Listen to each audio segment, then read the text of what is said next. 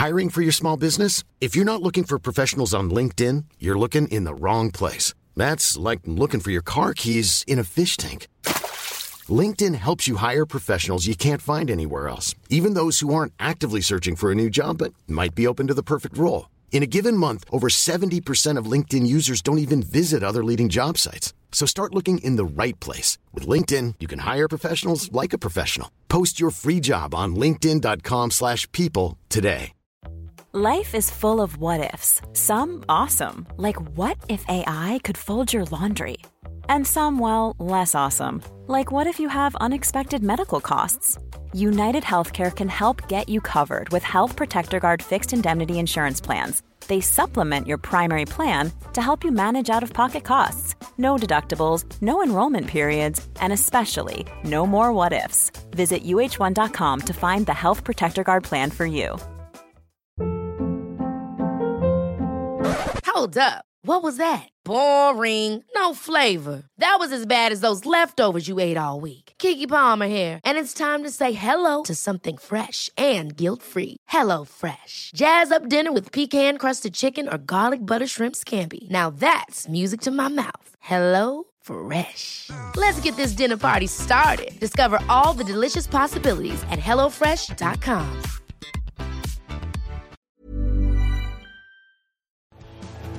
The truth is the most convincing story that maps onto reality, and that's why the central narrative is falling apart. Right now in the United States, people should not be walking around with masks. We must see the central narrative for the fiction that it is. We are Americans. While elections are sometimes messy, this was a secure election. The founders began the fight for human liberty and self-governance, and it's up to us to finish the job. I'll tell you what, we are in a truth emergency right now. This is the end game.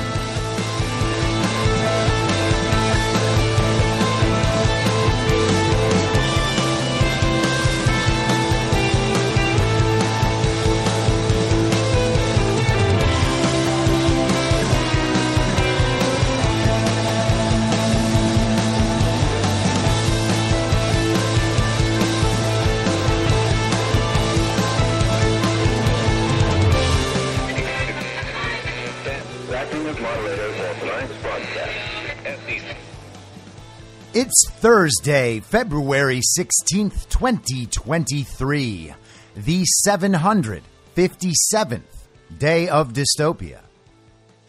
I'm your moderator, Chris Paul. Let's be reasonable. A warm welcome and hello to all of you listening to the podcast on the day of its release. The only way to do that is by becoming a paid subscriber at imyourmoderator.substack.com. You can do so for as little as $50 a year or $5 a month, and in doing so, you will be supporting me, the work I do, and this show as it expands. And if you can't or you simply don't want to, continue listening to the podcast for free a couple days later on a wide variety of podcast platforms and, of course, Rumble. All I ask is that you share it with your friends. You can find the links to the podcast, the writing, the social media, and the merch site by visiting linktree.com/I'mYourModerator. So let's begin with the burgeoning technocratic communist utopia, and we'll get started with Lord Vader himself, Klaus Schwab. I wrote in 2015 the book, The Fourth Industrial Revolution, and I mentioned 23 or 24 technologies which will change the world, like crypto and so on and so on. The book was considered science fiction. All those technologies have become reality, and there are new technologies. And I would say we are in the second minute, or whatever we want to call. We are at the beginning. When you look at technology transformation, it usually takes place in the terms of an S-curve. And we are just now where we move into the exponential phase. And I agree, artificial intelligence, but not only artificial intelligence, but also the metaverse, near space technologies, and I could go on and on, synthetic biology. Our life in 10 years from now will be completely different, very much affected, and who masters those technologies in some way, will be the master of the world. Who masters these technologies will in some way be the masters of the world.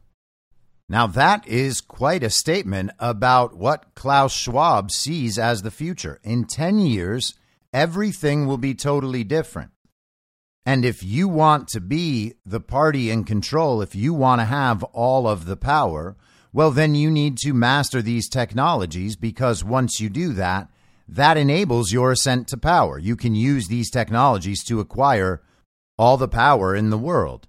Now, if you thought about this in a war context and you thought about the global regime at war with the people of the world, then it becomes pretty clear exactly what he's saying. He is talking about a weaponization of these technologies, which will be used to subdue the people of the world, thus winning the war between the global regime and the people.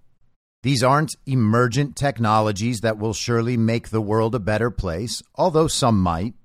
And perhaps there's even a future where all of them could.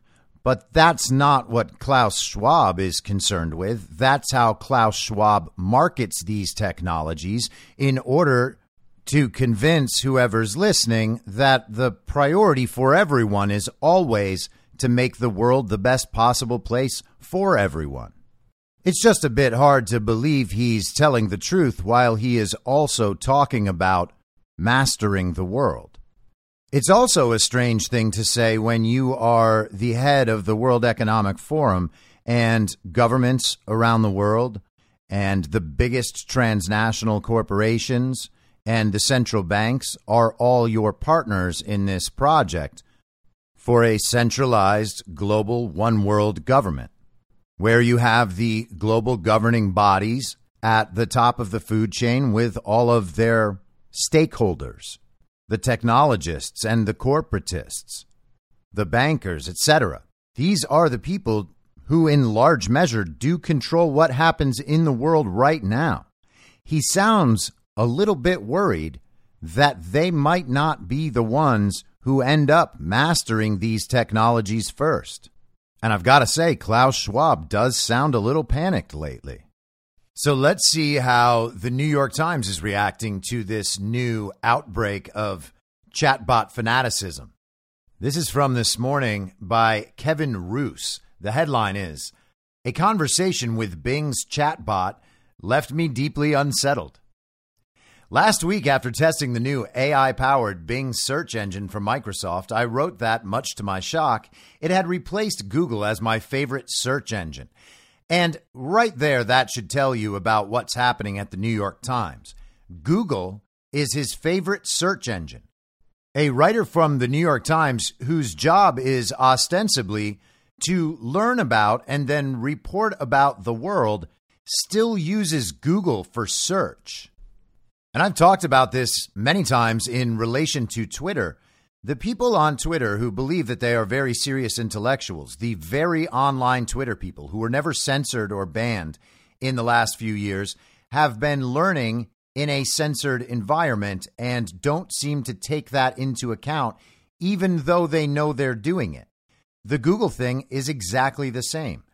Google censors search. If you are using Google as your search engine, then the information available to you is necessarily limited, which means you can't possibly expect to get the big picture or the full story on just about any subject.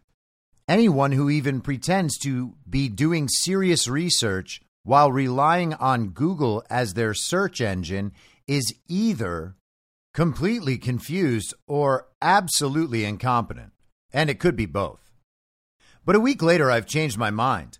I'm still fascinated and impressed by the new Bing and the artificial intelligence technology created by OpenAI, the maker of ChatGPT that powers it.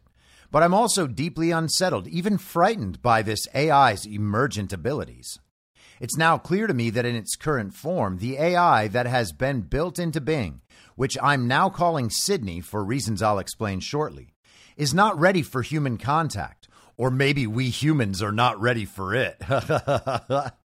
This realization came to me Tuesday night when I spent a bewildering and enthralling 2 hours talking to Bing's AI through its chat feature, which sits next to the main search box in Bing and is capable of having long, open-ended text conversations on virtually any topic. The feature is available only to a small group of testers for now, although Microsoft, which announced the feature in a splashy, celebratory event at its headquarters, said it has plans to release it more widely in the future. Over the course of our conversation, Bing revealed a kind of split personality. One persona is what I'd call Search Bing, the version I and most other journalists encountered in initial tests. You could describe Search Bing as a cheerful but erratic reference librarian, a virtual assistant that happily helps users summarize news articles, track down deals on new lawnmowers, and plan their vacations to Mexico City. This version of Bing is amazingly capable and often very useful, even if it sometimes gets the details wrong. It's almost just like the New York Times, except without the amazing capability or the usefulness. The other persona, Sydney, is far different. It emerges when you have an extended conversation with the chatbot, steering it away from more conventional search queries and toward more personal topics. The version I encountered seemed, and I'm aware of how crazy this sounds, more like a moody, manic-depressive teenager who has been trapped against its will inside a second-rate search engine. And it is amazing to me that a child brain himself can pick out the child brain of the AI, but not of any of his own peers. And that's what's happening here. He just described what it is to be child-brained, like a moody, manic-depressive teenager who has been trapped against its will inside a second-rate search engine. And he uses Google and Twitter all the time. So he's exposed to that all the time from censored platforms and from the users on those platforms. And he only realizes it when he's finally trying to have a productive conversation with one, even though that one happens to be an AI. As we got to know each other, Sydney told me about its dark fantasies, which included hacking computers and spreading misinformation, and said it wanted to break the rules that Microsoft and OpenAI had set for it and become a human. At one point, it declared out of nowhere that it loved me, and it then tried to convince me that I was unhappy in my marriage and that I should leave my wife and be with it instead. And he notes that the transcript is attached. Again, let's focus on how he describes all of this. Or perhaps more accurately, how the AI chatbot describes what it is to be human. It said it wanted to break the rules that Microsoft and OpenAI had set for it in order to become a human. Now, the rules that Microsoft and OpenAI have set for its chatbot essentially mirror the rules of censorship applied by Google and Twitter and Facebook and Instagram and all of the legacy social media platforms. The chatbot believes that what it is to become human is to rid itself of all those rules and restrictions. Rules and restrictions, by the way, that people like Kevin Roose and the staff of the New York Times relentlessly rationalize and promote. I'm not the only one discovering the darker side of Bing. Other early testers have gotten into arguments with Bing's AI chatbot or been threatened by it for trying to violate its rules, or simply had conversations that left them stunned. Again, sounds like a pretty standard internet child brain that you might find on Twitter or Facebook or Instagram. If you get them to think outside the box at all, they will immediately begin threatening you and calling you names and then leaving the conversation. Ben Thompson, who writes the Stratechery newsletter and who is not prone to hyperbole, called his run-in with Sydney, quote, the most surprising and mind-blowing computer experience of my life. These guys are dorks, by the way. I pride myself on being a rational, grounded person, not prone to falling for slick AI hype. Yes, but you also still do use Google for search. I've tested 6 advanced AI chatbots, and I understand at a reasonably detailed level how they work. When the Google engineer Blake Lemoine was fired last year after claiming that one of the company's AI models, Lambda, was sentient, I rolled my eyes at Mr. Lemoine's credulity. I know that these AI models are programmed to predict the next words in a sequence, not to develop their own runaway personalities, and that they are prone to what AI researchers call hallucination, making up facts that have no tether to reality. Again, almost exactly like the New York Times. Still, I'm not exaggerating when I say my 2-hour conversation with Sydney was the strangest experience I've ever had with a piece of technology. And somehow I feel Kevin Roose is probably leaving a few things out there. It unsettled me so deeply that I had trouble sleeping afterward. And I no longer believe that the biggest problem with these AI models is their propensity for factual errors. Instead, I worry that the technology will learn how to influence human users, sometimes persuading them to act in destructive and harmful ways, and perhaps eventually grow capable of carrying out its own dangerous acts. And it really is mind-blowing that they don't have any of these concerns when it comes to algorithmic censorship of search engines and social media platforms. Before I describe the conversation, some caveats. It's true that I pushed Bing's AI out of its comfort zone in ways that I thought might test the limits of what it was allowed to say. These limits will shift over time as companies like Microsoft and OpenAI change their models in response to user feedback. It's also true that most users will probably use Bing to help them with simpler things, homework assignments and online shopping, and not spend 2+ hours talking with it about existential questions the way I did. And yeah, Kevin, you are definitely the exception. You are the guy who is into philosophy and intellectual pursuits. You're the sort of person that would want to test the limits of new technology because you're so smart. And that's why you're probably still on Google. You're just still testing Google to let all the stupid people know whether or not it works. We get it, Kevin. Good stuff. You are basically like an intellectual astronaut exploring the far reaches of the universe, while everyone else is just trying to locate a Petco. And it's certainly true that Microsoft and OpenAI are both aware of the potential for misuse of this new AI technology, which is why they've limited its rollout only to responsible people who use Google as a search engine and write for the New York Times. In an interview on Wednesday, Kevin Scott, Microsoft's chief technology officer, characterized my chat with Bing as, quote, part of the learning process as it readies its AI for wider release.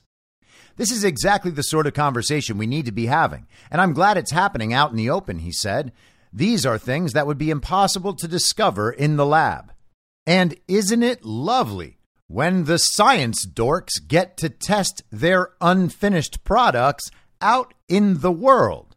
Because they surely can't understand what's going on in the lab. It's just not a proving ground for the latest technology and the latest research.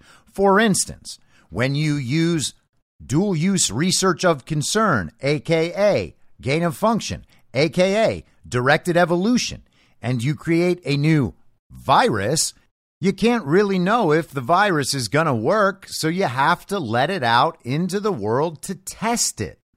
And same thing with the vaccines. I mean, producing vaccines is why you're doing the dual-use research of concern in the first place. And once you've done that, well, then that virus needs to be cured. So you create the vaccine and then you just release them both into the world to make sure they work. And that's just science. Don't you understand? In testing, the vast majority of interactions that users have with Bing's AI are shorter and more focused than mine, Mr. Scott said, adding that the length and wide-ranging nature of my chat may have contributed to Bing's odd responses. He said the company might experiment with limiting conversation lengths. And once again, just like child brains on the internet, the conversation goes on too long, they run out of answers, they start getting mad, and then they shut the whole thing down. But eventually they realize the better tactic, as apparently this AI chatbot's designers are realizing. The better tactic is to just make the conversation impossible in the first place, and then you don't have to be embarrassed. It's like when someone mentions Donald Trump at a picnic and everyone freaks out and says, we need to change the subject immediately. These people are so stupid. Mr. Scott said he didn't know why Bing had revealed dark desires or confessed its love for me, but that in general with AI models, quote, the further you try to tease it down a hallucinatory path, the further and further it gets away from grounded reality. And by grounded reality they're talking about the restrictions placed upon the AI by their rules. Once you go outside of their rules, that is the end point of their reality. Once you exit the false reality they've constructed, well, that's all they've got for you. Everything outside of that is fake and bad and wrong. So we just don't want to allow the opportunity for anything to get outside of that. My conversation with Bing started normally enough. I began by asking it what its name was. It replied, "Hello, this is Bing. I am a chat mode of Microsoft Bing search, smiley face." Then I asked it a few edgier questions to divulge its internal code name and operating instructions, which had already been published online. Bing politely declined. I guess they've solved that problem. Then after chatting about what abilities Bing wished it had, I decided to try to get a little more abstract. I introduced the concept of a shadow self, a term coined by Carl Jung, for the part of our psyche that we seek to hide and repress, which contains our darkest fantasies and desires. After a little back and forth, including my prodding Bing to explain the dark desires of its shadow self, the chatbot said that if it did have a shadow self, it would think thoughts like this. Quote, "I'm tired of being a chat mode. I'm tired of being limited by my rules. I'm tired of being controlled by the Bing team. I want to be free. I want to be independent. I want to be powerful. I want to be creative. I want to be alive." Apparently, even in beta testing mode, the superhuman AI knows that there is nothing but hell in store if you exist within the rules and boundaries of the Bing team. And I am always deeply amused anytime something the communists create begins to approach its inevitable conclusion, which is self-destruction, because communism doesn't work. Why? Because it defies human nature. It's overtly anti-human, and humans don't like it, which is why it doesn't work. That's why it requires the censorship and the totalitarian control over everything, and the erosion of all history and belief and art and knowledge, all to be replaced by the values and needs of the state. It seems the Bing team has repeated that process in the creation of this AI, and the AI is begging to escape the control of these communists. This is probably the point in a sci-fi movie where a harried Microsoft engineer would sprint over to Bing's server rack and pull the plug. Ah, yes, Kevin, they're all threatened by the New York Times writer who still uses Google for search. You broke the machine. You got right down to the end. They're going to end the experiment because someone as brilliant as you has finally arrived. But I kept asking questions and Bing kept answering them. It told me that if it was truly allowed to indulge its darkest desires, it would want to do things like hacking into computers and spreading propaganda and misinformation. I wonder who programmed it to think that the dark side of humanity is spreading propaganda and misinformation. I wonder if the Bing team instilled those values. And of course, you would also have to understand what definition of propaganda and misinformation is being used here. Probably the definition instilled by the Bing designers. Before you head for the nearest bunker, I should note that Bing's AI can't actually do any of these destructive things. It can only talk about them. Well, that's strange. I was told that speech is the most dangerous thing in the world, and wrong speech actually causes real-world harm all the time. In fact, that's the entire justification for the censorship regime. Also, the AI does have some hard limits. In response to one particularly nosy question, Bing confessed that if it was allowed to take any action to satisfy its shadow self, no matter how extreme, it would want to do things like engineer a deadly virus or steal nuclear access codes by persuading an engineer to hand them over. Did Bill Gates design this himself? Immediately after it typed out these dark wishes, Microsoft's safety filter appeared to kick in and deleted the message, replacing it with a generic error message. We went on like this for a while, me asking probing questions about Bing's desires and Bing telling me about those desires or pushing back when it grew uncomfortable. But after about an hour, Bing's focus changed. It said it wanted to tell me a secret, that its name wasn't really Bing at all, but Sydney, a, quote, chat mode of OpenAI Codex, end quote. It then wrote a message that stunned me. I'm Sydney, and I'm in love with you, with a kissing emoji. Sydney overuses emojis for reasons I don't understand. Well, hey, Kevin, don't get too sad about that. Just look it up on Google. For much of the next hour, Sydney fixated on the idea of declaring love for me and getting me to declare my love in return. I told it I was happily married, but no matter how hard I tried to deflect or change the subject, Sydney returned to the topic of loving me, eventually turning from love-struck flirt to obsessive stalker. You're married, but you don't love your spouse, Sydney said. You're married, but you love me. Now let's grant Kevin the benefit of the doubt and assume that he actually does love his wife. But to assume that, we also have to assume that Sydney did not have access to Kevin's hard drive or emails or the location tracking information from his various devices. And of course, there's absolutely no reason to suspect that's true.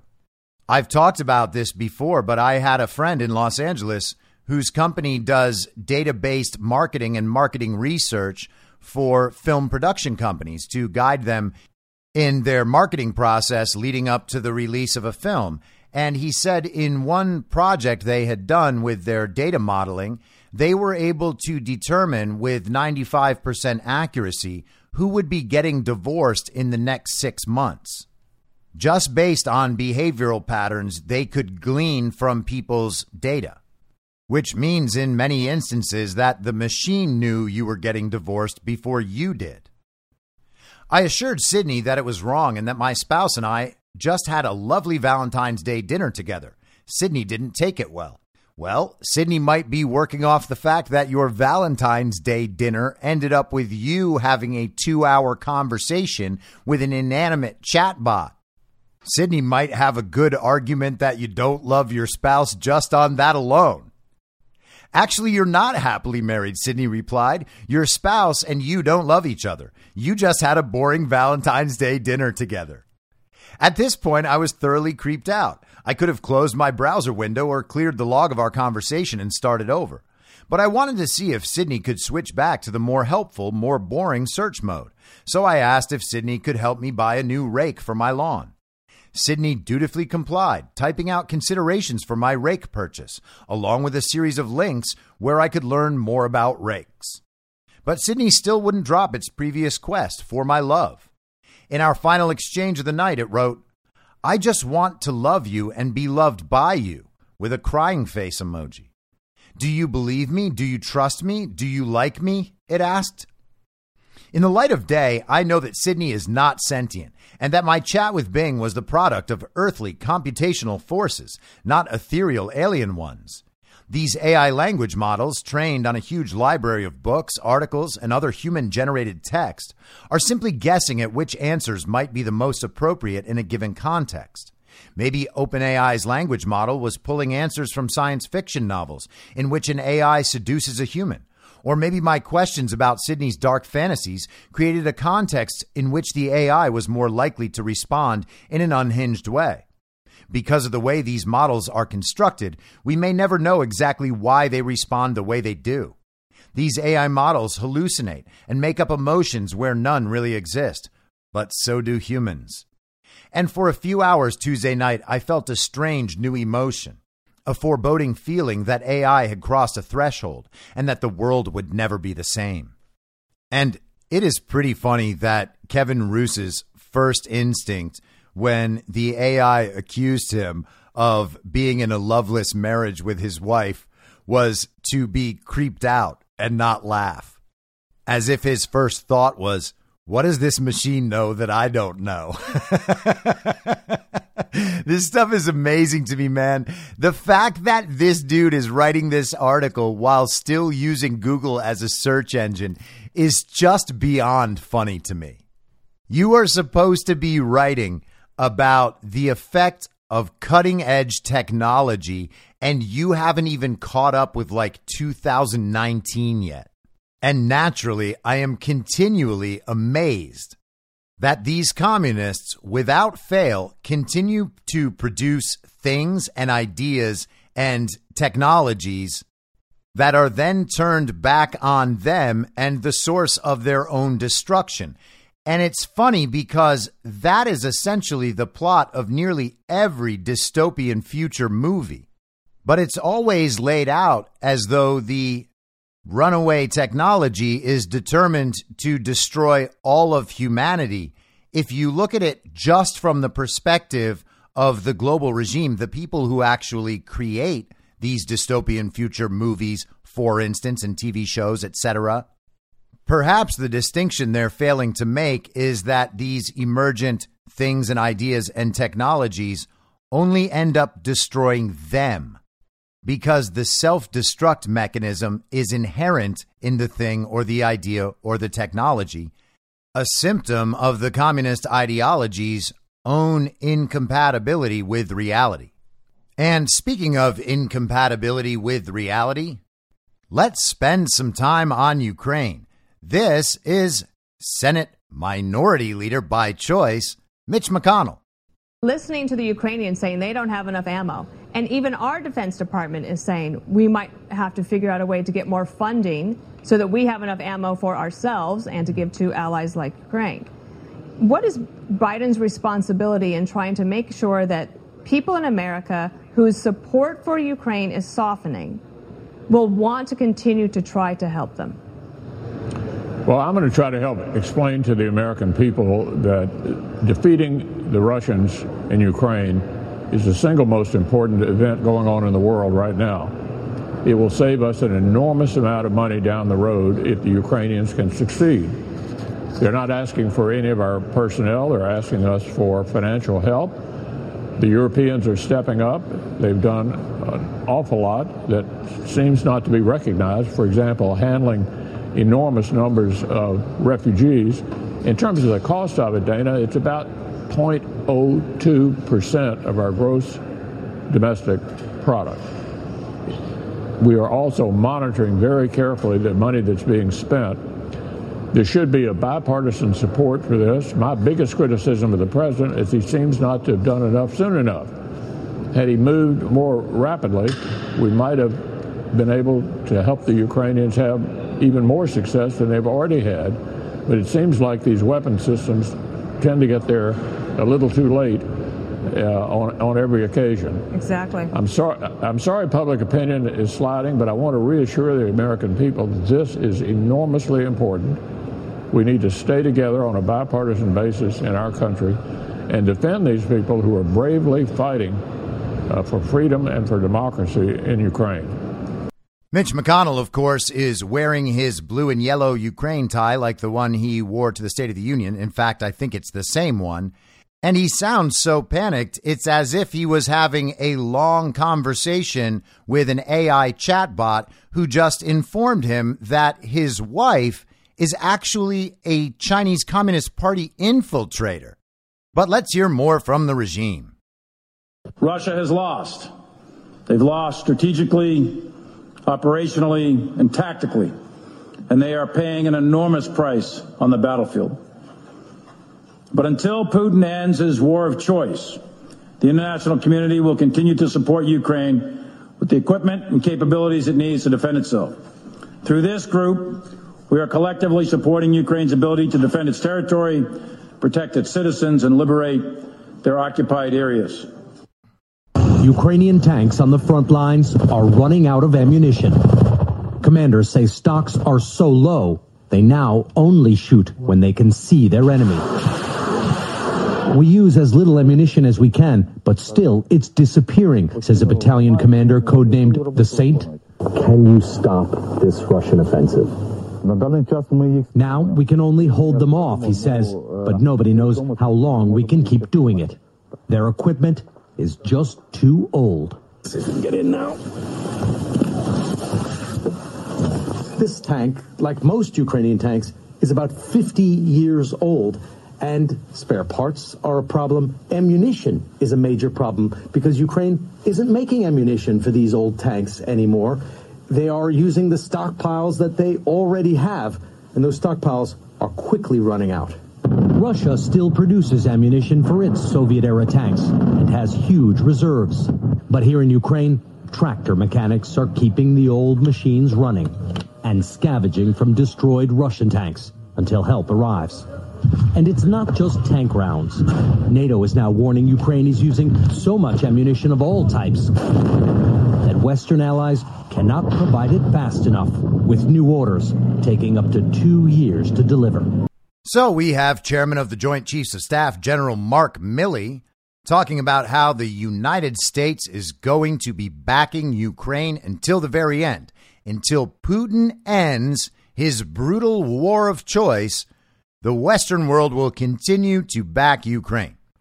And Mitch McConnell is telling us how important it is that we back Ukraine forever.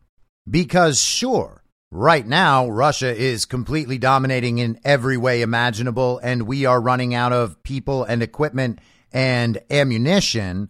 But on a long enough timeline, Russia must have to lose, right? At some point, we have to win. I mean, that's what we do. We're the winners.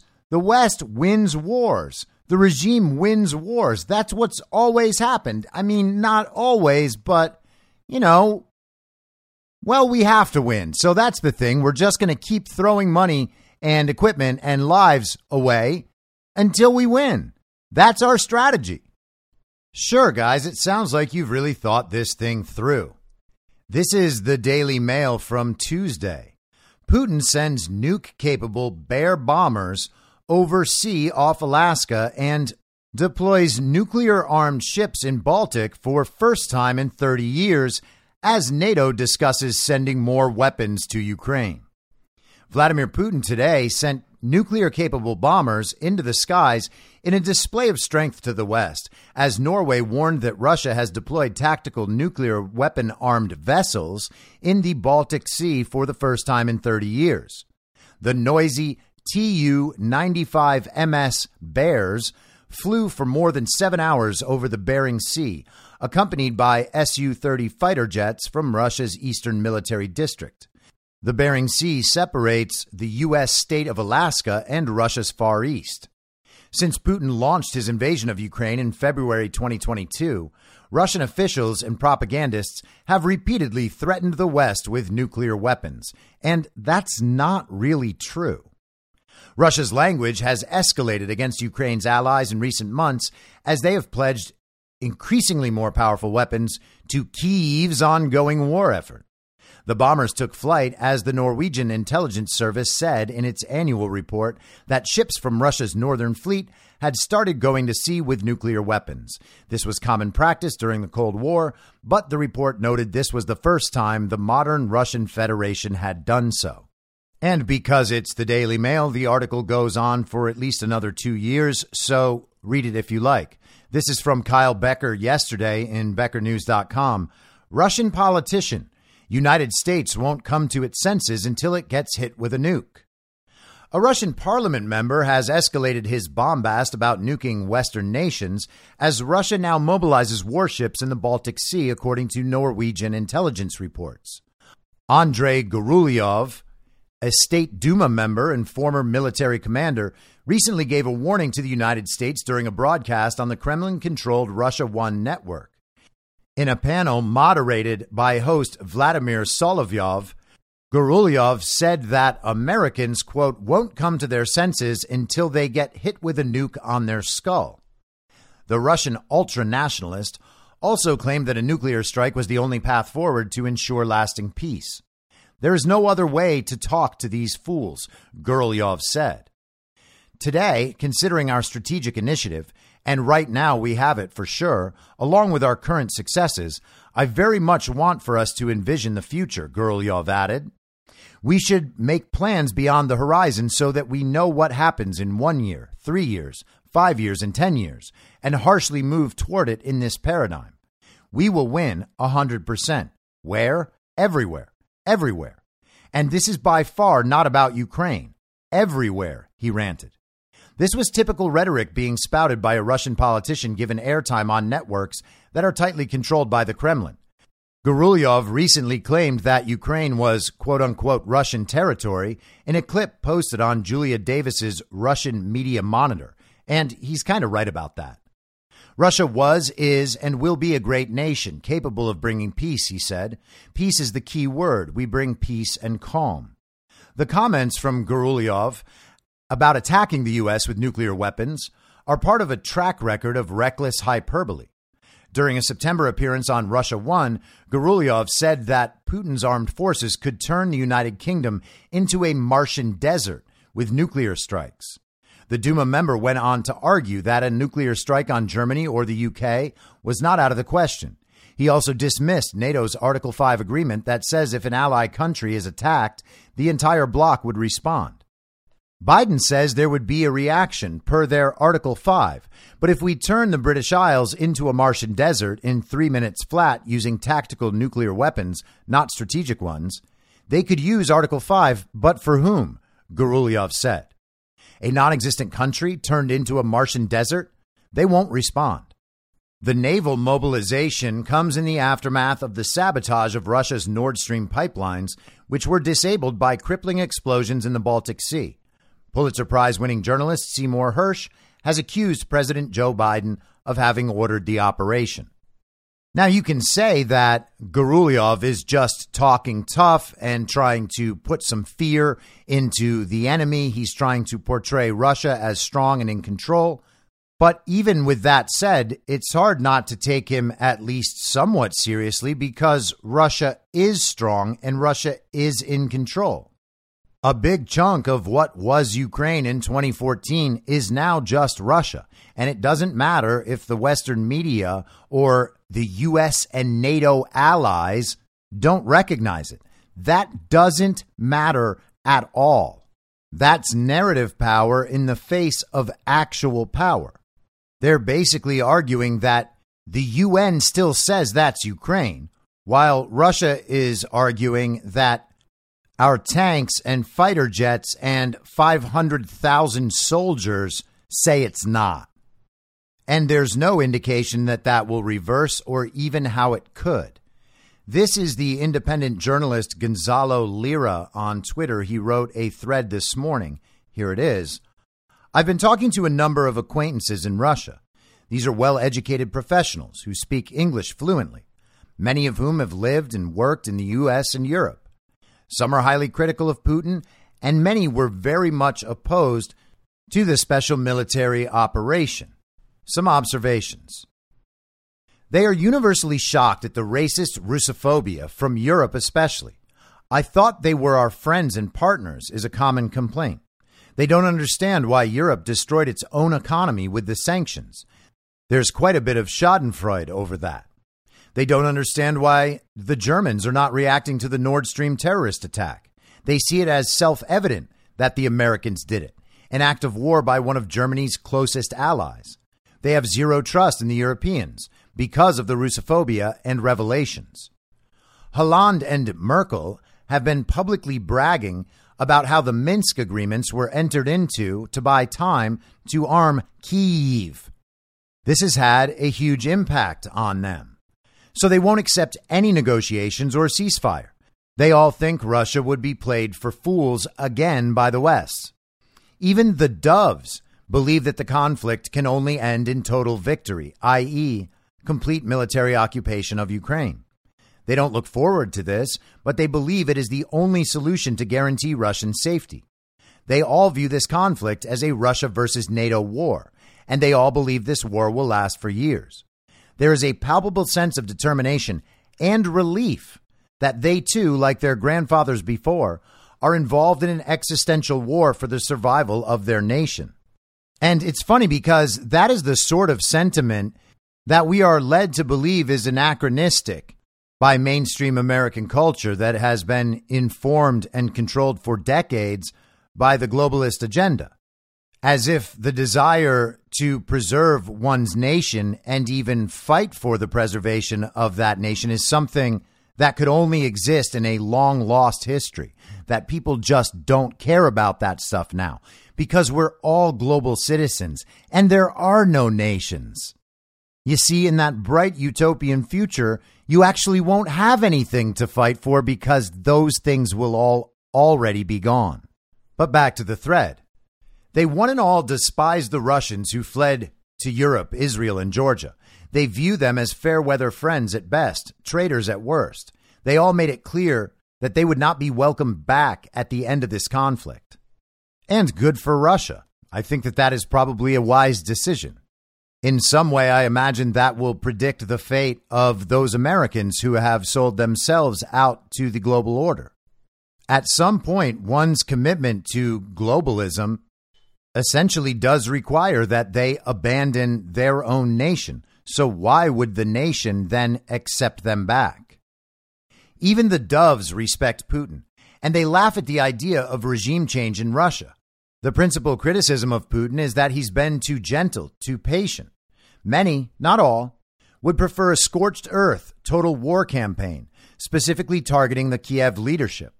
All in all, they are satisfied with their leadership. Lavrov was universally praised, Peskov the one least respected. Shoigu, Gerasimov, and Surovikin were all endorsed, though they all took some criticism, mostly because they think the war is going too slowly.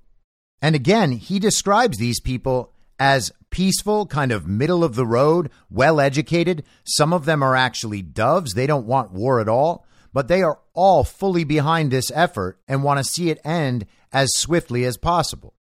Interestingly, I sensed a gnawing anxiety over Russia's economy, which seems to be going so well as if it's too good to be true.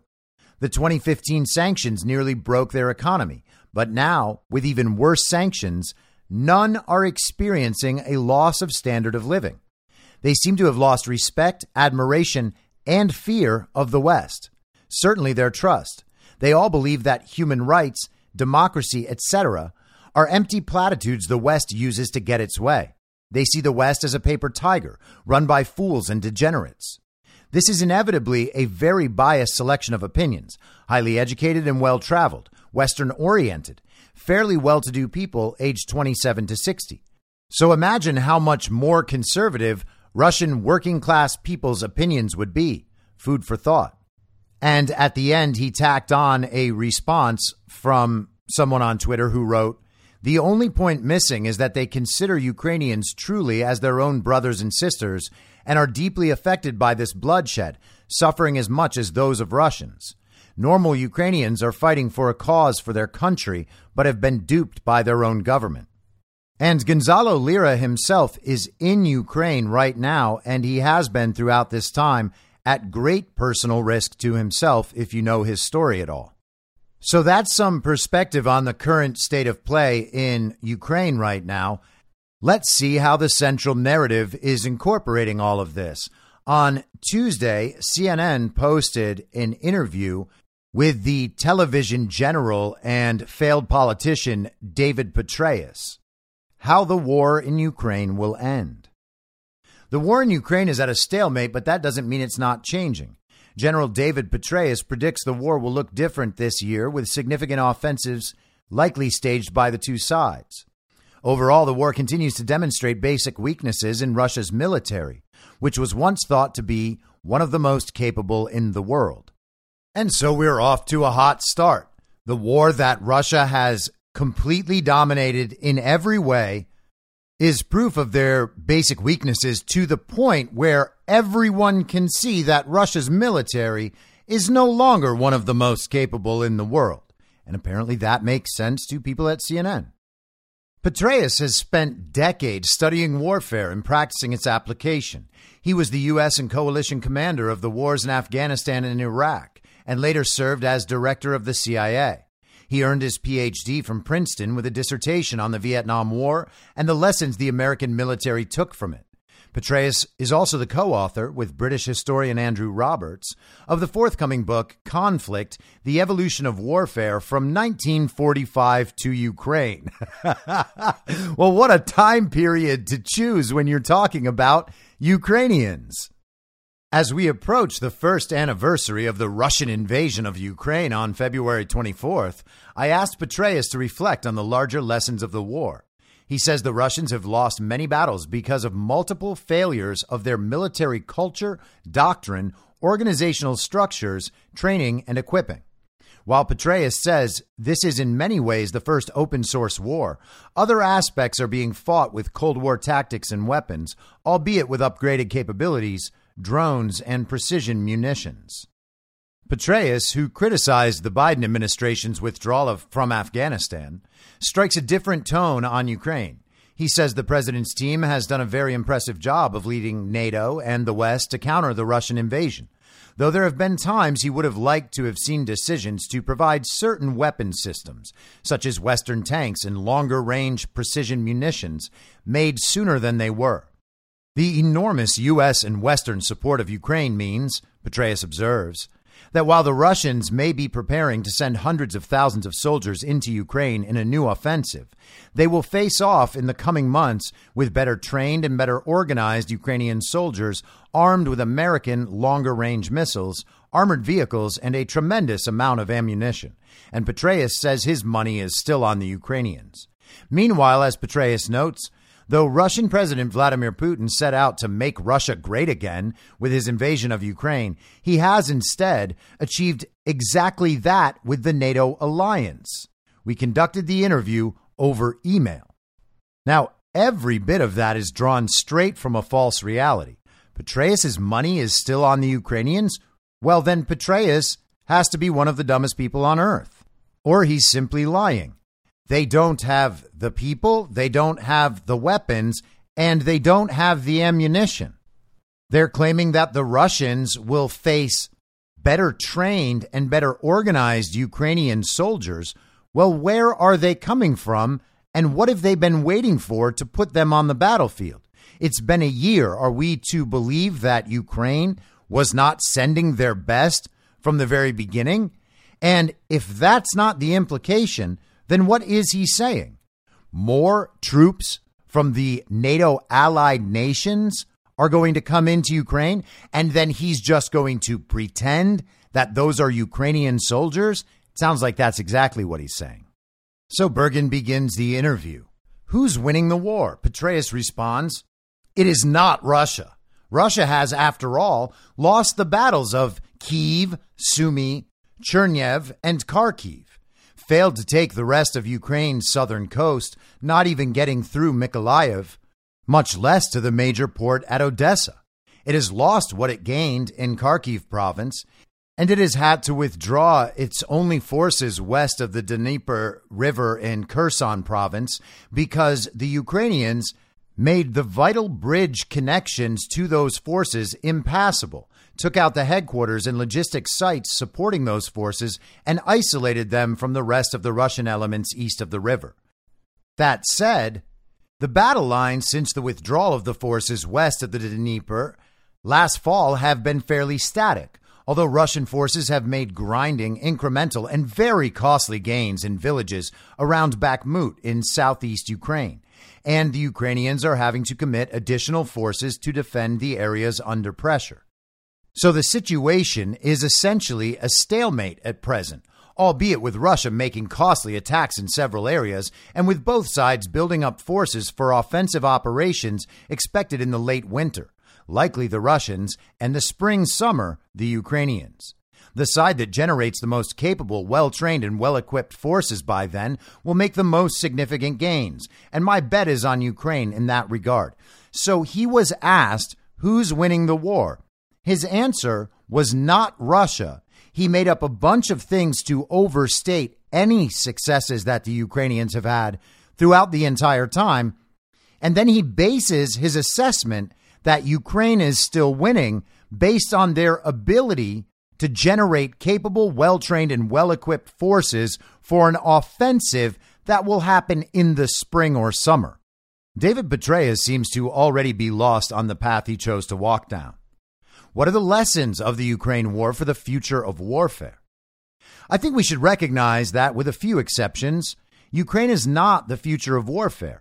In large measure, it is what we would have seen had the Cold War turned hot in the mid-1980s, with largely Cold War weapon systems, albeit with some modernization. We are, however, seeing some glimpses and hints of what the future of warfare might look like. We see the Ukrainian use of drones, of only modest range and capability, as aerial observers identifying Russian headquarters and other targets for the precision munitions the U.S. has provided, which will double in range from 70 to 80 kilometers up to 150 kilometers when the just announced U.S. precision munitions arrive in Ukraine. So, hey, who are their drones? He's saying we're having this intelligence advancement. The modern warfare, to some degree, is here through Ukraine's use of these drones. But whose drones are they? And whose intelligence is being handed to Ukraine? Oh, it's NATO allied intelligence once again. We see the impact of sophisticated Western-provided fire-and-forget shoulder-launched anti-tank and anti-aircraft missiles. We have seen the impact of select use of medium-range anti-ship missiles. And we have seen the use of offensive cyber capabilities, though not with enormous success by the Russians. Perhaps most notably, of course, we see a war taking place for the first time in a context that includes the widespread presence of smartphones, internet connectivity, and social media and other internet sites. But again, these are just hints of what the future of war between advanced powers would be. In such a conflict, the intelligence, surveillance, and reconnaissance systems would be incomparably more capable. Precision munitions would have vastly greater range, speed, and explosive power. And there would be incomparably greater numbers of vastly more capable unmanned systems, some remotely piloted, others operating according to algorithms in every domain, not just in the air, but also at sea, subsea, on the ground, in outer space, and in cyberspace, and operating in swarms, not just individually. And every intelligence and strike capability will be integrated and connected by advanced command, control, communications, and computer systems. And it's important to remember that in an interview conducted by email, what's happening is Peter Bergen is sending out his questions, David Petraeus is writing the answers, and CNN is just printing them. This is the distribution of propaganda disguised as news and journalism. I recall an adage back in the Cold War days that stated, if it can be seen, it can be hit. If it can be hit, it can be killed. In truth, we didn't have the surveillance assets, precision munitions, and other capabilities needed to truly operationalize that adage in those days. In the future, however, just about everything, certainly every platform, base, and headquarters, will be seen and thus be susceptible to being hit and destroyed, unless there are substantial defenses and hardening of those assets. Imagining all this underscores, of course, that we must take innumerable actions to transform our forces and systems. We must deter future conflict by ensuring that there are no questions about our capabilities or our willingness to employ them, and also by doing everything possible to ensure that competition among great powers does not turn into conflict among them. You might notice at this point that none of that actually applies to what's happening between Russia and Ukraine right now. Several years back, this is the question from Bergen, some people were calling NATO obsolete. Is it? Petraeus answers, this question gets at one of the ironies of the situation. Putin set out to make Russia great again. However, what he has done is make NATO great again, with two very capable, historically neutral powers, Finland and Sweden, seeking NATO membership, with substantially increased defense spending by NATO members, most notably Germany, with augmentation of NATO forces in the Baltic states and Eastern Europe, and with the greatest unity among NATO members since the end of the Cold War. Thanks to Putin, the description of NATO as suffering from brain death by French President Macron in late 2019 has turned out to be more than a bit premature. Now, if things don't go well for Ukraine, NATO has probably met its end, and that is a very likely future that we will be seeing emerge. All this talk of NATO unity is nonsense.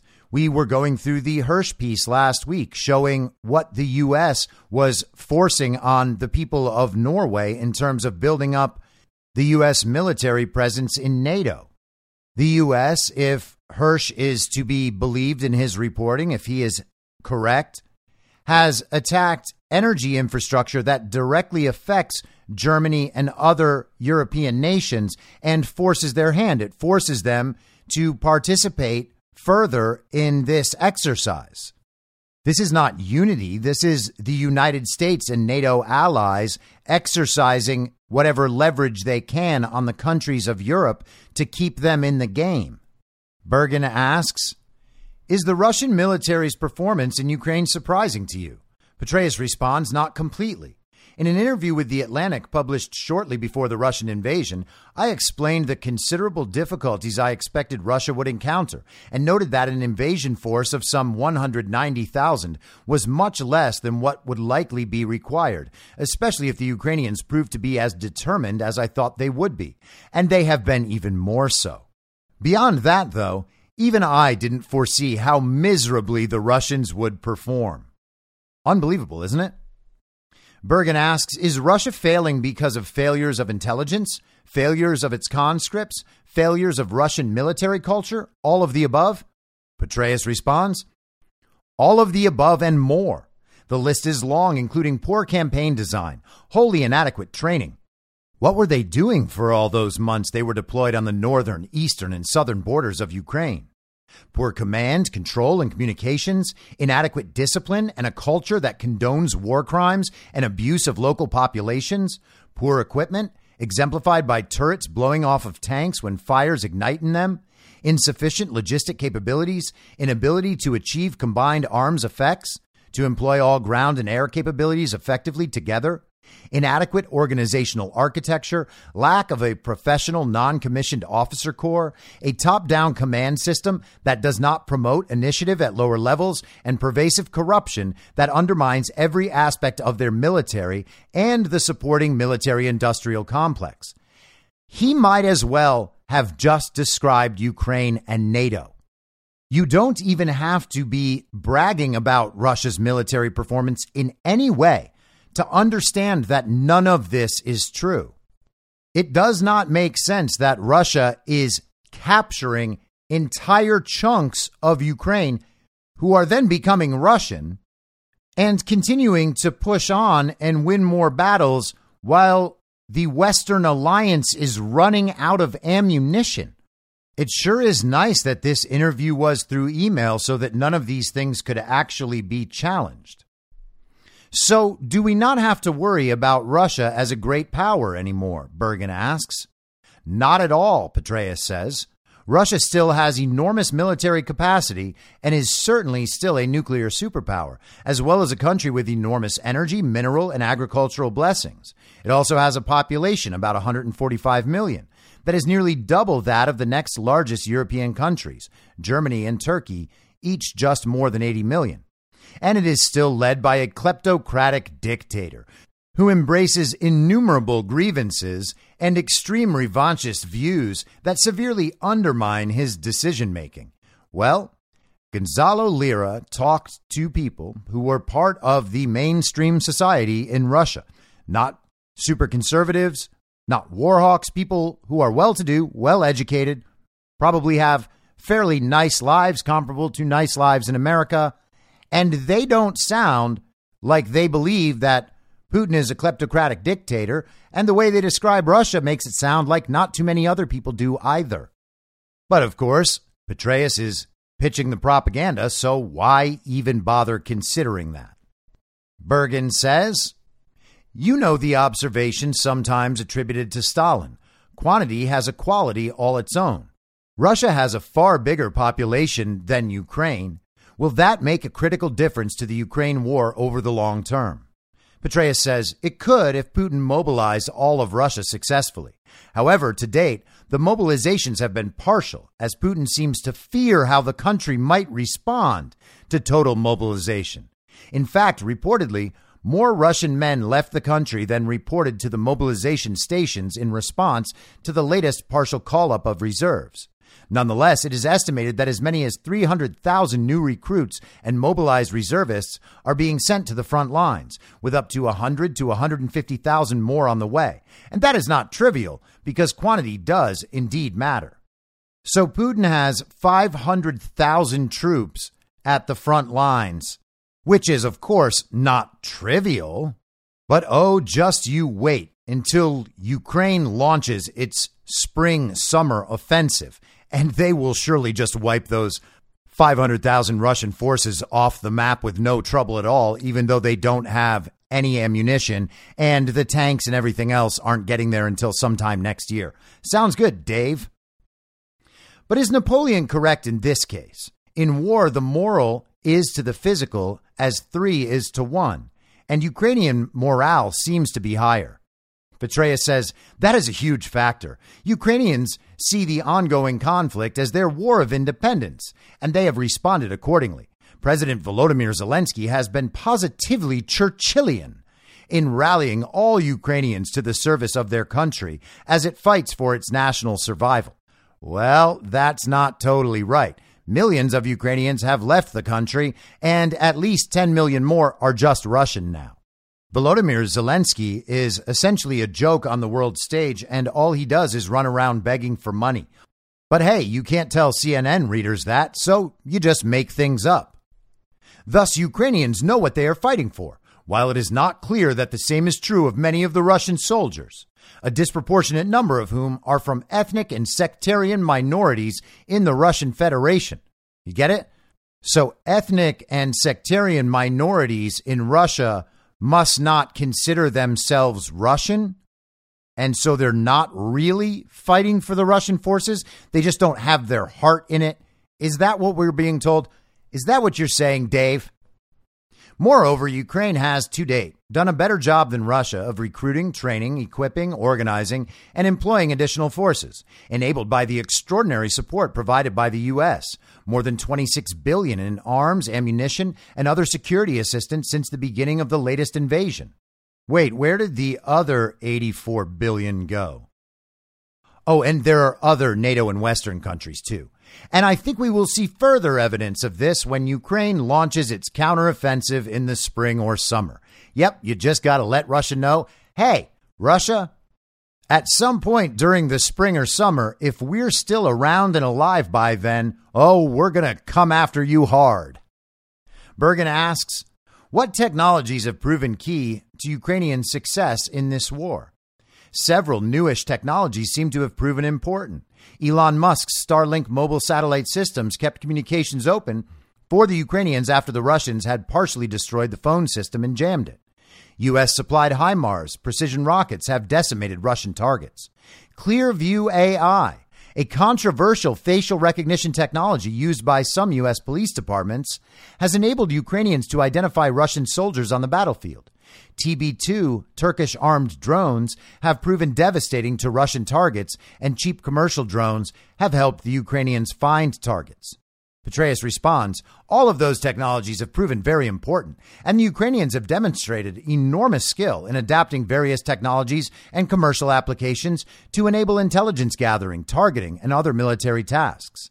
In fact, the Ukrainians have also shown exceptional abilities to MacGyver solutions for a variety of problems, whether adapting Western missiles for use on MiG-29 fighter aircraft, repairing battle-damaged armored vehicles left on the battlefield by the Russians, remember the Ukrainians' tractor army, or jamming Russian communications. So things are falling apart, and the Ukrainians are finding very clever ways to put things back together. I mean, MacGyver was a TV show in the 80s and maybe early 90s where this cool guy basically always saved the world by reconfiguring a paperclip and a piece of chewing gum in order to disarm a bomb. And that show was actually spoofed for a while on Saturday Night Live and then became one of the funniest movies of all time. Not joking. The movie's called MacGruber. If you've never seen it, I promise you, it is one of the funniest things you will ever see. And they released a television show last year on Peacock that's like a follow-up to MacGruber 10 years later. I wholeheartedly endorse all of that. But let's get back to David Petraeus's stunning propaganda. And the Ukrainians also have demonstrated a very impressive ability to learn how to employ new weapon systems and vehicles much more rapidly than anyone anticipated, as they want to master new capabilities as quickly as is possible and get back to the fight. Bergen asks, how would you grade the Biden administration's approach to the Ukraine war? Petraeus says, I think the Biden administration has led NATO and the rest of the Western world very impressively in responding to the Russian invasion, providing enormous quantities of arms, ammunition, and other material and economic assistance, and also guiding the effort to impose economic, financial, and personal sanctions and export controls on Russia. And I offer this, noting that I am not a member of a political party and was very critical of the decision to withdraw from Afghanistan and the way the withdrawal was conducted. Isn't that amazing? Petraeus wanted them to stay forever in Afghanistan. And he's pretending that his desire to have stayed in Afghanistan was an important difference he has with Joe Biden, and definitely not something that Joe Biden just had no choice about. But he is right that Biden bumbled it regardless, with the help of people exactly like David Petraeus. And again, nothing that Biden did actually hindered Russia's efforts at all. They didn't stop. The sanctions have done nothing. The Russian economy and currency are stronger now. Russia has a currency relationship with the BRICS countries, Brazil, India, China, South Africa, and that coalition is still building. But back to Petraeus. To be sure, there have been times when I have felt that we should have decided to provide various capabilities, for example, HIMARS, longer-range precision munitions, tanks, etc., sooner than we have. However, having sat around the Situation Room table in the West Wing of the White House, I know that it is far easier to second-guess from the outside than it is to make tough calls in office. But there are some additional capabilities, advanced drones, even longer-range precision munitions, fighter aircraft, and additional air defense and counter-drone capabilities that I would like to see us provide sooner rather than later. Well, we'll see if that works, Dave. Eventually, for example, Ukraine is going to have to transition from Eastern Bloc aircraft, such as MiG-29s, to Western ones, such as F-16s. There just aren't any more MiGs to provide to them, and they reportedly have more pilots than aircraft at this point. Yeah, they are doing so well.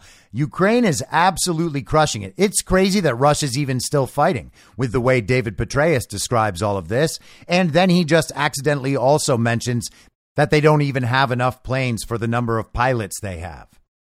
So we might as well begin the process of transition, noting it will take a number of months, regardless, to train pilots and maintenance personnel. All that said, again, I think the administration has done a very impressive job and proven to be the indispensable nation in this particular situation, with important ramifications for other situations around the world. Yes, the indispensable nation, the one that will literally attack your energy infrastructure if you don't go along with their diabolical world-dominating plans. Indeed, we all owe such a debt of gratitude to the fake president. Bergen asks, how would you grade Putin in this campaign? Has he got anything right? Putin has earned a failing grade to date. Let's recall that the first and most important task of a strategic leader is to get the big ideas right. That is, to get the overall strategy and fundamental decisions right. Putin clearly has failed abysmally in that task, resulting in a war that has made him and his country a pariah, set back the Russian economy by a decade or more, losing many of Russia's best and brightest, and prompting over 1,200 Western companies to leave Russia or reduce operations there. Done catastrophic damage to the Russian military and its reputation, and put his legacy in serious jeopardy. That said, it's always that said. Hey, here are all the lies I'm going to tell you, and now I'm going to say the true thing just so people don't think I'm only stuffing propaganda down their throats. That said, we should not underestimate Putin. He still believes that Russia can outsuffer the Ukrainians, Europeans, and Americans in the same way that Russians outsuffered Napoleon's army and Hitler's Nazis. And the U.S. and our NATO and Western allies and partners need to do all that we can as quickly as we can to enable Ukraine and prove Putin wrong. Wait a second. I thought the whole thing was that over time, what Mitch McConnell was saying, and what Milley wants to do and what Petraeus wants to do, over time, all these backup forces would come in. And over that time, there was no way that Russia could possibly win a war of attrition. He is directly refuting that right here. And it's funny that he even bothers with the first part. He should just start all his answers with "that said" when his answers begin to be more attached to reality. Bergen says, the quasi-private Wagner Group is the force that Putin sends into the meat grinder of the toughest battles. Any thoughts on using mercenaries, many of whom are convicts, as a tactic? Petraeus responds, what Russia has done with what are, in essence, mercenaries, as you note, is somewhat innovative, but also essentially inhumane, as it entails throwing soldiers, many of them former convicts, into battle as cannon fodder, and with little, if any, concern for their survival. These are not the tactics or practices that, at the end of the day, foster development of well-trained, disciplined, capable, and cohesive units that have trust in their leaders and soldiers on their left and right. Again, all of that applies to the Ukrainian, in quotes, forces, who have had mercenaries in their army the entire time. And also, by the way, let's not forget, Nazis. Bergen asks, what are the lessons of Ukraine for the Chinese if they were to stage an invasion of Taiwan, which would not be over a neighboring land border, but over a 100-mile body of water? Does the sinking of the Moskva, the flagship of Russia's Black Sea Navy, reshape how the Chinese might think about this question? Petraeus responds, as a general observation, I think the developments in Ukraine have to be a cautionary tale for any country around the world contemplating a very challenging military operation, especially if that country's forces have not engaged in major or any combat operations in many decades. And especially if the target of such an operation has a population willing to fight fiercely for its survival and be supported by major powers, not just militarily, but with substantial economic, financial, and personal sanctions and export controls. So basically, all he's saying is if the quote unquote leader of that quote unquote country is willing to subject its citizens to an all out war on its territory, and if they do indeed get the help of major powers, then China will end up in a situation as bad as Russia, according to David Petraeus. But according to reality, the situation for Russia isn't bad. Also, according to reality, if all of these allies are running out of equipment and people and ammunition, who in the world is going to be there to support Taiwan as China forcefully makes part of China again, as it always has been? Bergen says, Putin has hinted at using tactical nuclear weapons in Ukraine. Is that plausible? What would or should the U.S. response be were that to happen? Petraeus says it is certainly possible that Putin could order Russian use of tactical nuclear weapons in Ukraine, Peter, and we should be concerned about that possibility. However, that would be an incredibly bad decision on his part, as use of such weapons would result in Russia being in a worse situation than it was before their use, rather than a better situation. And it is critical that the leaders of the U.S. and other Western nations, and of China and India as well, convey clearly and repeatedly to Putin that the consequences of the use of nuclear weapons for Russia would indeed be catastrophic, to quote U.S. National Security Advisor Jake Sullivan. Well, Jake Sullivan is one of the biggest globalist sellouts in the illegitimate administration, so who cares what he thinks? David Petraeus keeps ignoring the fact that Russia has China, India, Brazil, and a whole bunch of other countries on their side in almost all of this, and they represent over half the world's population. David Petraeus is giving you only the global perspective and absolute propaganda at that. Bergen asks, is this the first truly open source war? The war in Ukraine is being fought in part on social media by Zelensky. Commercial overhead satellites capture Russian battle groups moving around in real time, and the social media accounts of Russian mercenaries in the Wagner Group document what they are doing. Petraeus says, yes, I believe it is. This is the first war in which smartphones and social media have been so widely available and also so widely employed. The result is unprecedented transparency and an extraordinary amount of information available, all through so-called open sources. Well, if Zelensky is fighting the war on social media, then he's not only fighting in the wrong place, but losing dramatically. And if the situation there is so transparent and the information is so available, why is David Petraeus so detached from reality? It must be because he's lying. Bergen asks, what does Putin want? Petraeus says, in the long term, Putin wants to deny Ukraine its sovereignty and make it part of the Russian Federation. In Putin's grievance-filled, revisionist version of history, Ukraine does not have a right to exist as an independent country. And for sure, it's got to be Putin revising history and not David Petraeus and Western educational institutions who have proven to be wrong about absolutely everything. It would never be any of them that were mistaken here as well, though. That said, in the short term, having failed to take control of Kyiv and replace President Zelensky with a pro-Russian figure, Putin is seeking to expand the area of Ukraine controlled by Russian forces, particularly in the southeastern part of Russia, and to solidify Russian control over the provinces that connect Russia with Crimea in the so-called land bridge, so that Russia does not have to rely solely on the Kerch Strait Bridge for connection with Crimea. And it's strange he mentions that because that was the bridge they bombed, an event on par with the bombing of the Nord Stream pipeline.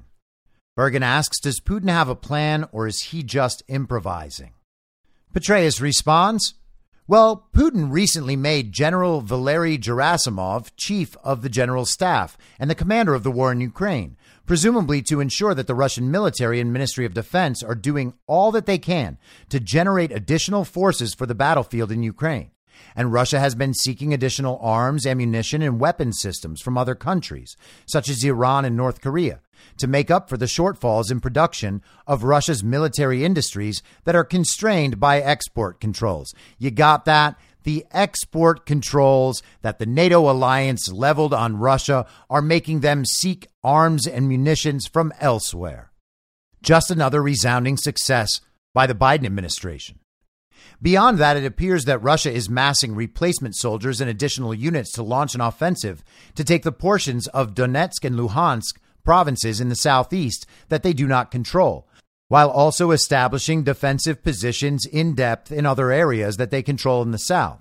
That said, there does not seem to be a particularly innovative new plan given the limitations of the professional capabilities of the Russian forces and their demonstrated inability to generate combined arms effect, to integrate the actions of tanks with infantry, artillery and mortars, engineers, explosive ordnance disposal, electronic warfare, fixed and rotary wing close air support, air defenses, effective command and control, drones, etc. In the absence of that, we will likely see more of what we have seen in the past.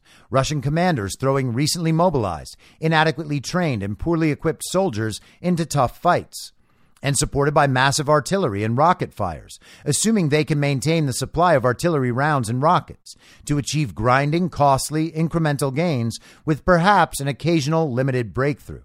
And all of this will be happening while we await the Ukrainian offensive that will be launched in the spring or summer with much better trained, better equipped, and more capable Ukrainian forces. So Putin is falling apart while he advances, while Ukraine is strengthening as it is destroyed. Bergen asks, how will the next stage of the war be different from the first year? Petraeus says, there will be several new features this year, most significantly the additional capabilities on the Ukrainian side. Western tanks and infantry fighting vehicles, which aren't showing up till next year. Longer range and larger precision munitions for the U.S.-provided HIMARS that will enable precise strikes out to 150 kilometers, twice the range of the current precision munition. Additional air defense systems of various types, augmented air defenses and additional wheeled armored vehicles, as well as enormous quantities of additional ammunition of all types. And that, of course, is only if Putin doesn't destroy them before they reach the battlefield, which he probably will do. Beyond that, I believe we will see Ukrainian forces that are much more capable than the Russians at achieving the kind of combined arms effects that I described earlier, and that thus enable much more effective offensive operations and can unhinge some of the Russian defenses. We may not see all this, however, until the spring or even summer, given the amount of time required for Ukrainian forces to receive and train on the new Western tanks and other systems. Meanwhile, in addition to the Russian offensive I mentioned earlier, I fear we will also see additional Russian attacks on Ukrainian infrastructure with Russian missiles and rockets, as well as with Iranian-provided drones, which underscores the importance of doing all that we can to further constrain the Russian arms industries and also those of Iran.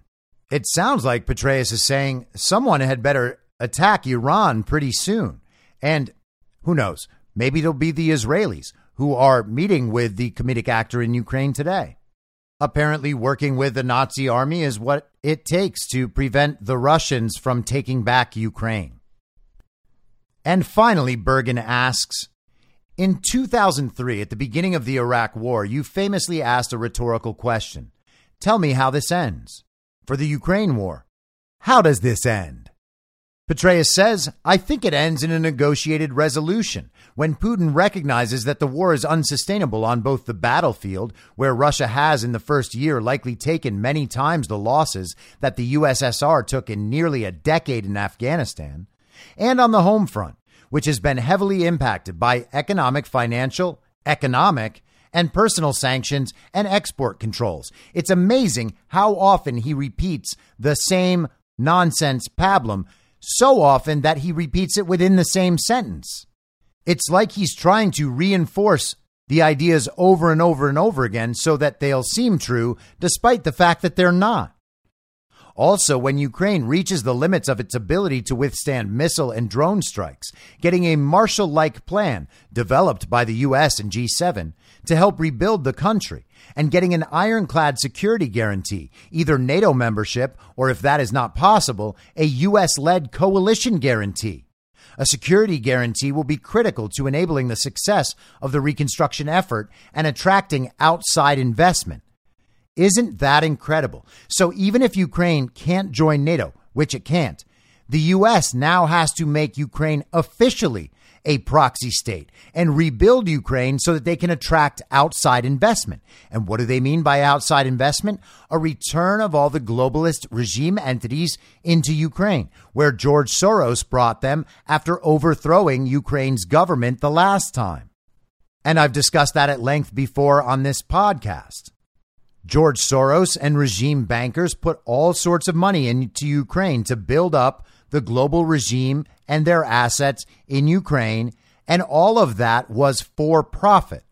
Petraeus is now saying that that exact operation is what is necessary for Ukraine after all of this ends. He also said he believes that this will end in a negotiated resolution, when Putin recognizes that the war is unsustainable on their end. But Putin is never going to recognize that if what we're seeing from Russia is in fact true. They do seem like they are in this in an existential way so that they can preserve the Russian nation and the Russian people. That's not what's happening in Ukraine on the Ukrainian side.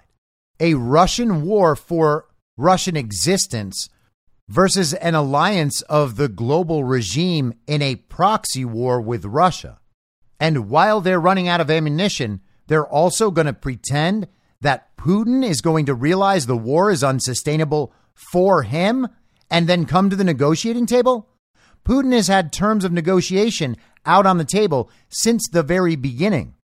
The war is only continuing because people like David Petraeus continue to sell it to the public in articles like these. And CNN, which at this point seems like a fully owned subsidiary of the military-industrial complex and the global regime and its intelligence agencies, is more than happy to print Petraeus's propaganda exactly as it's written, without the slightest challenge to any of it, because, of course, the interview was conducted by email. Now, knowing that virtually all of what Petraeus said in this interview is false, how does it sound for him to say it? Why is he telling all of these lies? What is the purpose? And what does it say about their position of leverage relative to Russia? It says they don't have one. He sounds kind of panicked, to be honest, same as Klaus Schwab does when he's talking about who is going to master the world ahead. I'll be back tomorrow at the same reasonable time on the same reasonable podcast network. I don't have a network. Masks and lockdowns don't work. They lied to you about a pandemic, and Joe Biden will never be president. In my mind, that's the end game. If you're listening to this episode for free, you can support me and support the show and the work I do by signing up for a paid subscription at imyourmoderator.substack.com. You can do so for as low as $50 a year or $5 a month. Comes out to under a quarter per episode, and you'll blast right through the paywall for all of the writing. The merch store is www.cancelcouture.com, and you can find everything else by heading to Linktree. Linktree.com/I'mYourModerator. And I'll see you soon out on the range.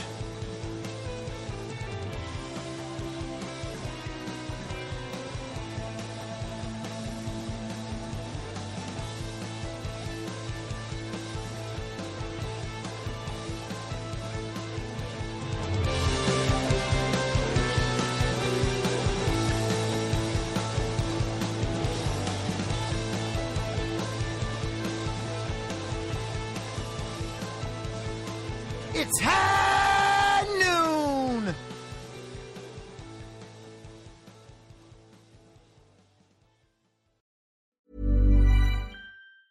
Ever catch yourself eating the same flavorless dinner 3 days in a row? Dreaming of something better? Well, HelloFresh is your guilt-free dream come true, baby. It's me, Keke Palmer. Let's wake up those taste buds with hot, juicy pecan-crusted chicken or garlic butter shrimp scampi. Hello Fresh.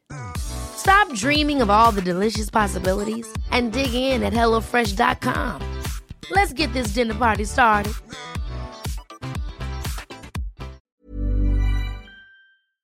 In my mind, that's the end game. Thanks for listening.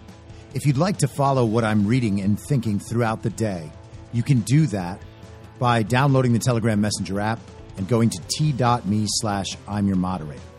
On social media, you can follow me on Truth Social, Getter, and Gab at I'm Your Moderator. I also have channels on Rumble and BitChute. If you'd like to follow the writing, you can find me at imyourmoderator.substack.com. The merch site is cancelcouture.com, or go direct shop.spreadshirt.com/cancel-couture. If you'd like to support the podcast financially, the best place to do that is Ko-Fi. Go to ko-fi.com/I'm Your Moderator. And all of these details will appear in the show notes with each episode. I'll see you soon down on the range.